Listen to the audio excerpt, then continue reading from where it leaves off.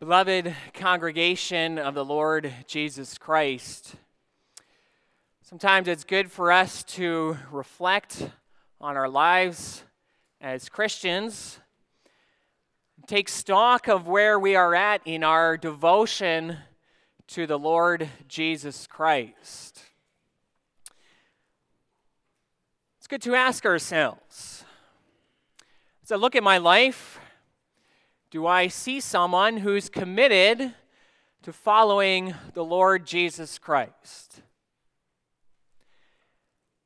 Am I here this morning because I'm just going through the motions of the Christian life?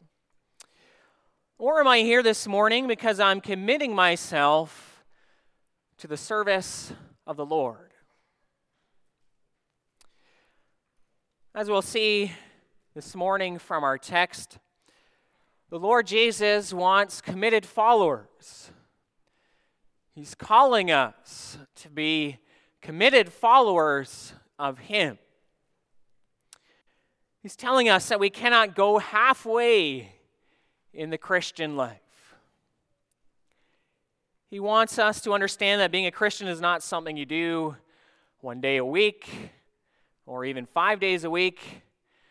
Being a Christian, a follower of Christ, is a complete way of life. It's a way of life devoted to our Savior who has made us His own by His blood. So this morning I preach to you God's Word under the following theme and points. As His disciples, Christ calls us to follow Him above everyone and everything else. And we'll look at, first of all, loving Christ above everyone else, and second of all, faithfully carrying our cross. Now, at this point in His ministry, Christ's popularity was rising in Israel. He had healed many people, He cast out many demons, and He taught with authority. And the people seemed to love Him. In fact, our text says that great crowds followed Him. And that, of course, was not an isolated event. This happened more often. Just a few chapters back, Jairus ran up to Christ, asking Him to heal his daughter. However, the text says great crowds had followed the Lord Jesus. They wanted to get as close to Christ as possible. And when a sick woman reached out to touch the Lord, Christ asked, "Who touched me?" And Peter kind of scoffed at the question, saying, "Master, the crowd surround you. They're pressing in on you." That is to say, who touched me? Everyone's touching you. They're surrounding you. They want to get close to you, continually bumping into you. And that was often the situation for Christ in His ministry. Many people seem to want to follow Him. That's what we have in our text. But when Christ saw the crowds, He turned and spoke to them, and He said some rather shocking words. He said, "If anyone comes to me and does not hate his own father and mother and wife and children and brothers and sisters, yes, and even his own life, he cannot be my disciple." Again, those are startling words, aren't they? Why would the Lord Jesus say these things? Well, let's first of all be clear on what Christ is not saying. He's not contradicting other teachings of Scripture. He's not contradicting the command for children to honor their parents. He's not going against the command for husbands to love their wives as Christ loved the church. And some people have used texts like these to, for instance, ignore family obligations. But that's not what we're called to do. However, saying that is not meant to explain away the force of Christ's words. He's getting our attention. He's teaching us something important about our devotion to Him. And these words show us, first of all, something about the person of Christ. He's not merely a man, he's also true God. Only God can legitimately demand this type of devotion that Christ demands here. And yes, Christ's words may have turned some people in that great crowd away from him. Maybe they stopped following him. But Christ is not interested in mere numbers of people following him. He's not like a modern celebrity, someone interested in having more fans simply to increase his own fame. No, he was not trying to put on a traveling miracle show to wow the crowds. Christ wants true disciples, true followers.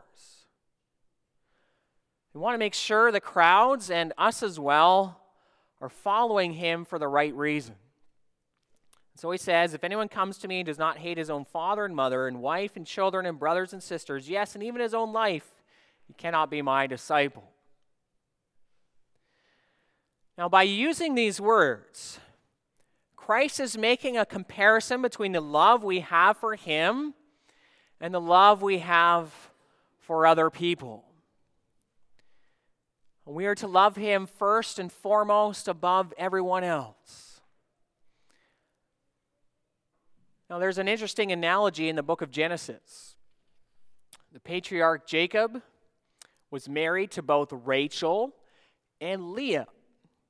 And Genesis 29, verse 30 says that Jacob loved Rachel more than he loved Leah. But the very next verse says that Leah was hated. So Jacob was married to both of them. First it says he loved Rachel more than Leah, and then the next verse says that Leah was hated. So what it means is the love Jacob had for each of them, when compared with each other, was no match. Rachel took first place in his heart when it came to Rachel and Leah. And that's how it is to be with us in Christ and other human relationships. Christ is to take first place. One commentator put it this way: whenever we face a choice between doing what our families want and what Jesus wants, our supreme affection must be for Christ alone. Now, how might we fail to show Christ this type of devotion? Well, if a family member or friend encourages you in some way not to follow the Lord, and you do as they wish, that person is getting in the way of your devotion to Christ.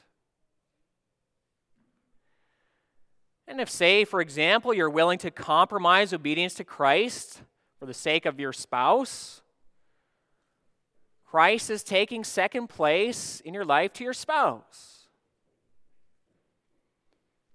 And if raising your children is more about your own glory than God's glory, Christ is taking second place to your children. Christ must take first place in our lives. Now, this calling Christ places on us seems very difficult. How can we do this? Well, first of all, we should see that there is a paradox here. Well, what's a paradox? Paradox can be a statement that seems to contradict itself but is actually true. We might wonder, how can Christ say that we must hate these people? Aren't we supposed to show love for others? That's what God commands us to do. However, the reality is, if we love other people more than Christ, it will not result in true love for them. If we love other people more than Christ, it is not true love for that person. In fact, our love for them will actually, in the end, fail. If we show devotion to other people more than to Christ, we have put that person in the place of God. Turn someone into an idol. But other people cannot satisfy us or fulfill us in the way that Christ can, and all idols will fail us at some point. When that happens, the love people had will likewise fail. And showing someone greater devotion than to Christ is also not good for that person. That person will get the message that they are more important than Jesus Christ, the Savior of the world. And that's not loving towards that person. Everyone must know that Jesus Christ is Lord. And we can communicate that to other people by our actions. That He is most important. That He takes first place. He is Lord. He is Savior. When we show absolute devotion to Christ, we, as it were, are telling other people, this is someone you must follow too. Come to Him. He's the Savior. I'm going to follow Him. Come with me. Follow Him. Put your trust in Him. Come join me following the Savior of the world. Well, this highlights the other side of the paradox.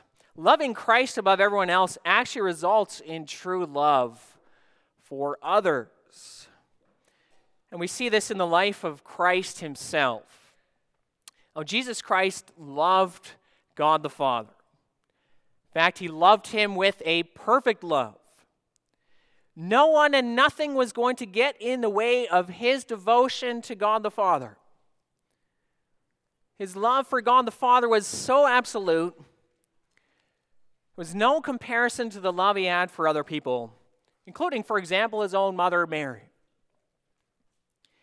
And this absolute devotion and love for God the Father meant that Christ was going to obey the Father no matter what. And we see this in His life. Take, for example, His time in the Garden of Gethsemane. It was there that Christ's soul was overcome with suffering and trouble. And He knew it was His Father's will for Him to go to the cross. Imagine if in that moment Christ said, I know the Father wants me to go to the cross, but what about Mary? Who's going to take care of her? I must take care of her. I cannot give up my life. She needs me. I cannot obey God in this. Would that be true love for Mary? No. Mary needed a Savior too. So did all God's people. If Christ put Mary first, so to speak, it would not be true love for her. But Christ in the Garden of Gethsemane prayed to His Father, not as I will, but your will be done. Again, perfect devotion to God the Father. And that obedience meant going to the cross. But at the same time, this act also was the most loving for other people. By going to the cross, He obeyed God the Father perfectly, and He also paid for our sins so that we might have eternal life. And yes, by going to the cross, Christ had to let go of Mary, so to speak. It required trust.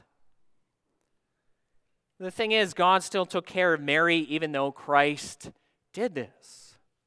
Read about that in John 19. Christ was on the cross. He saw His mother Mary and the disciple whom Jesus loved. Almost certainly the disciple John.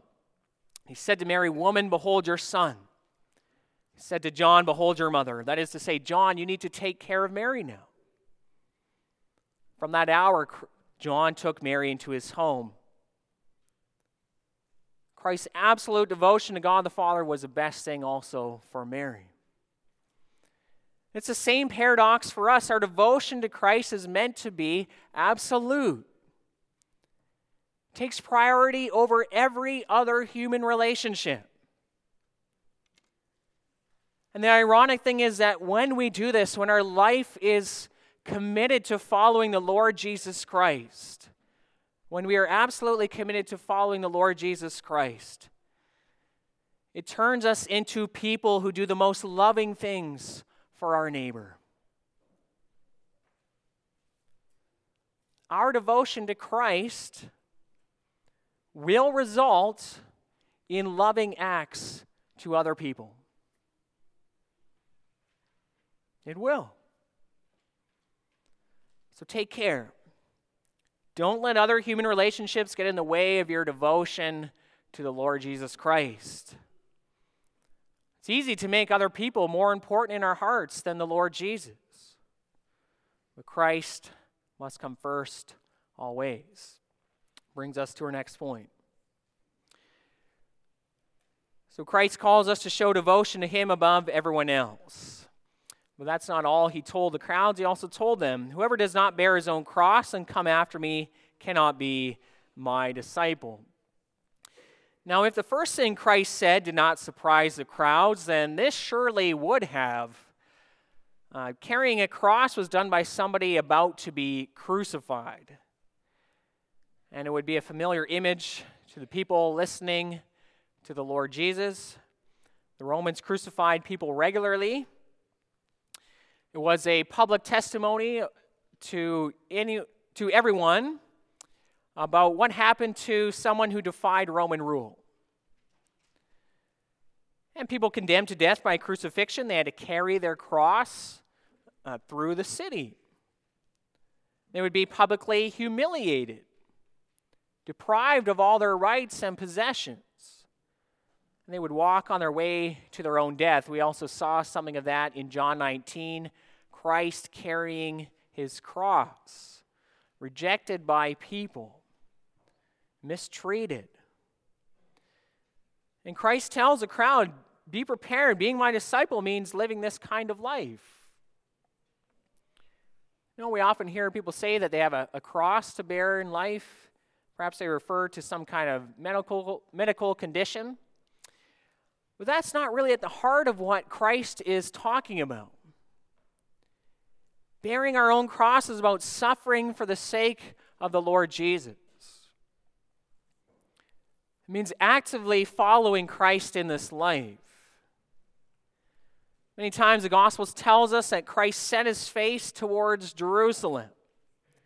He knew he was going to suffer and die there, but he went anyways. He walked that hard road of obedience. He laid down his life for us.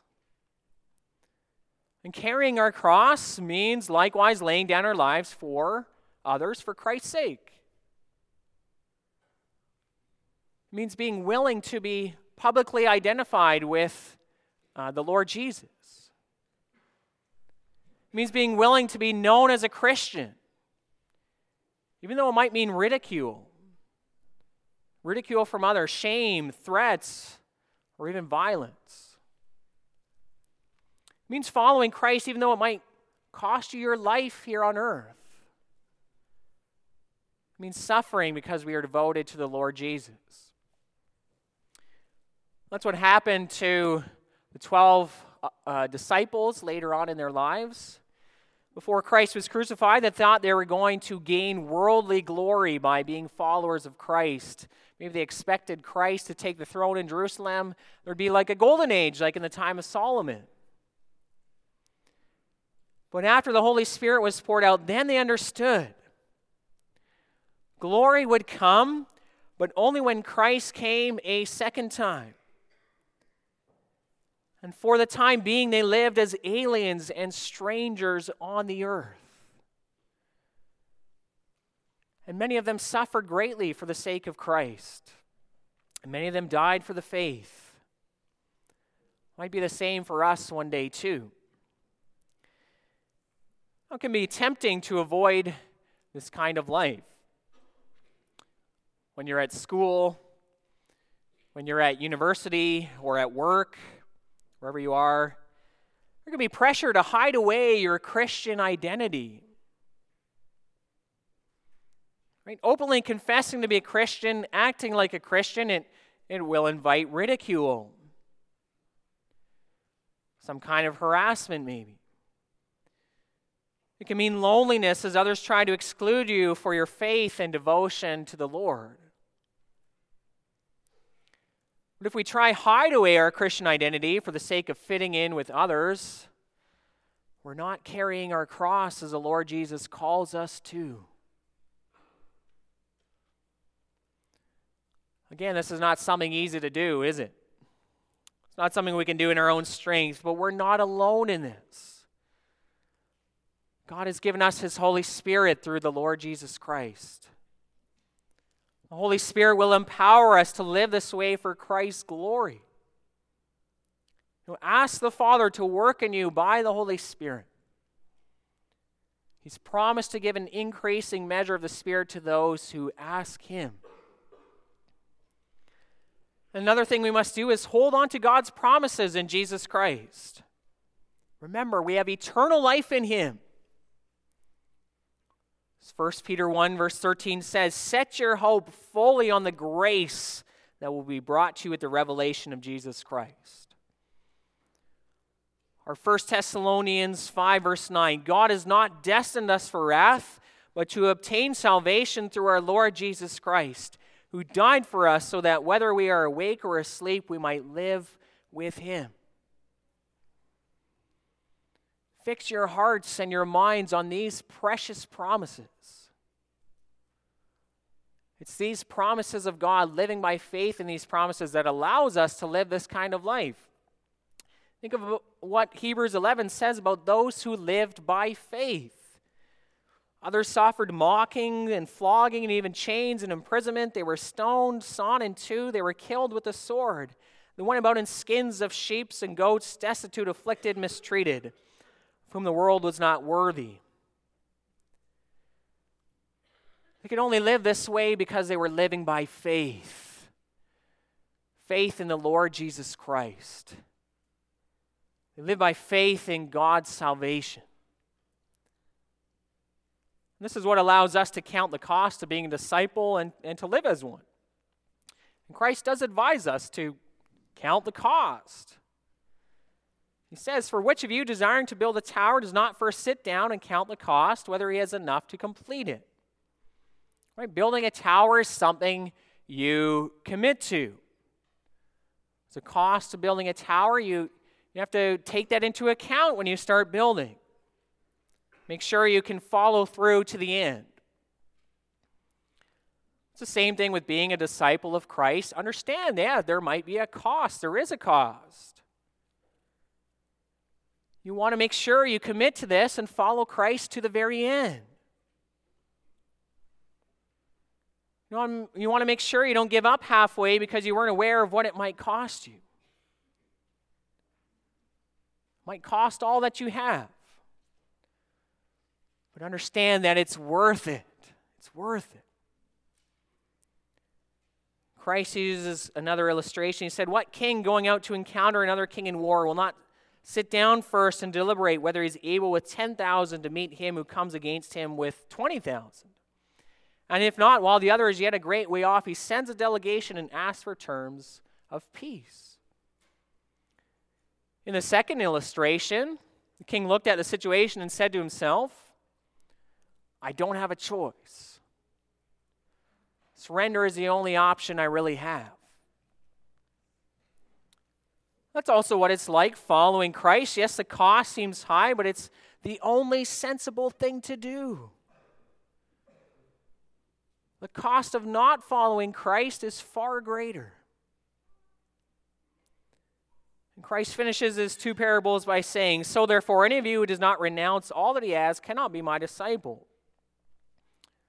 Christ is calling for your devotion above everything else.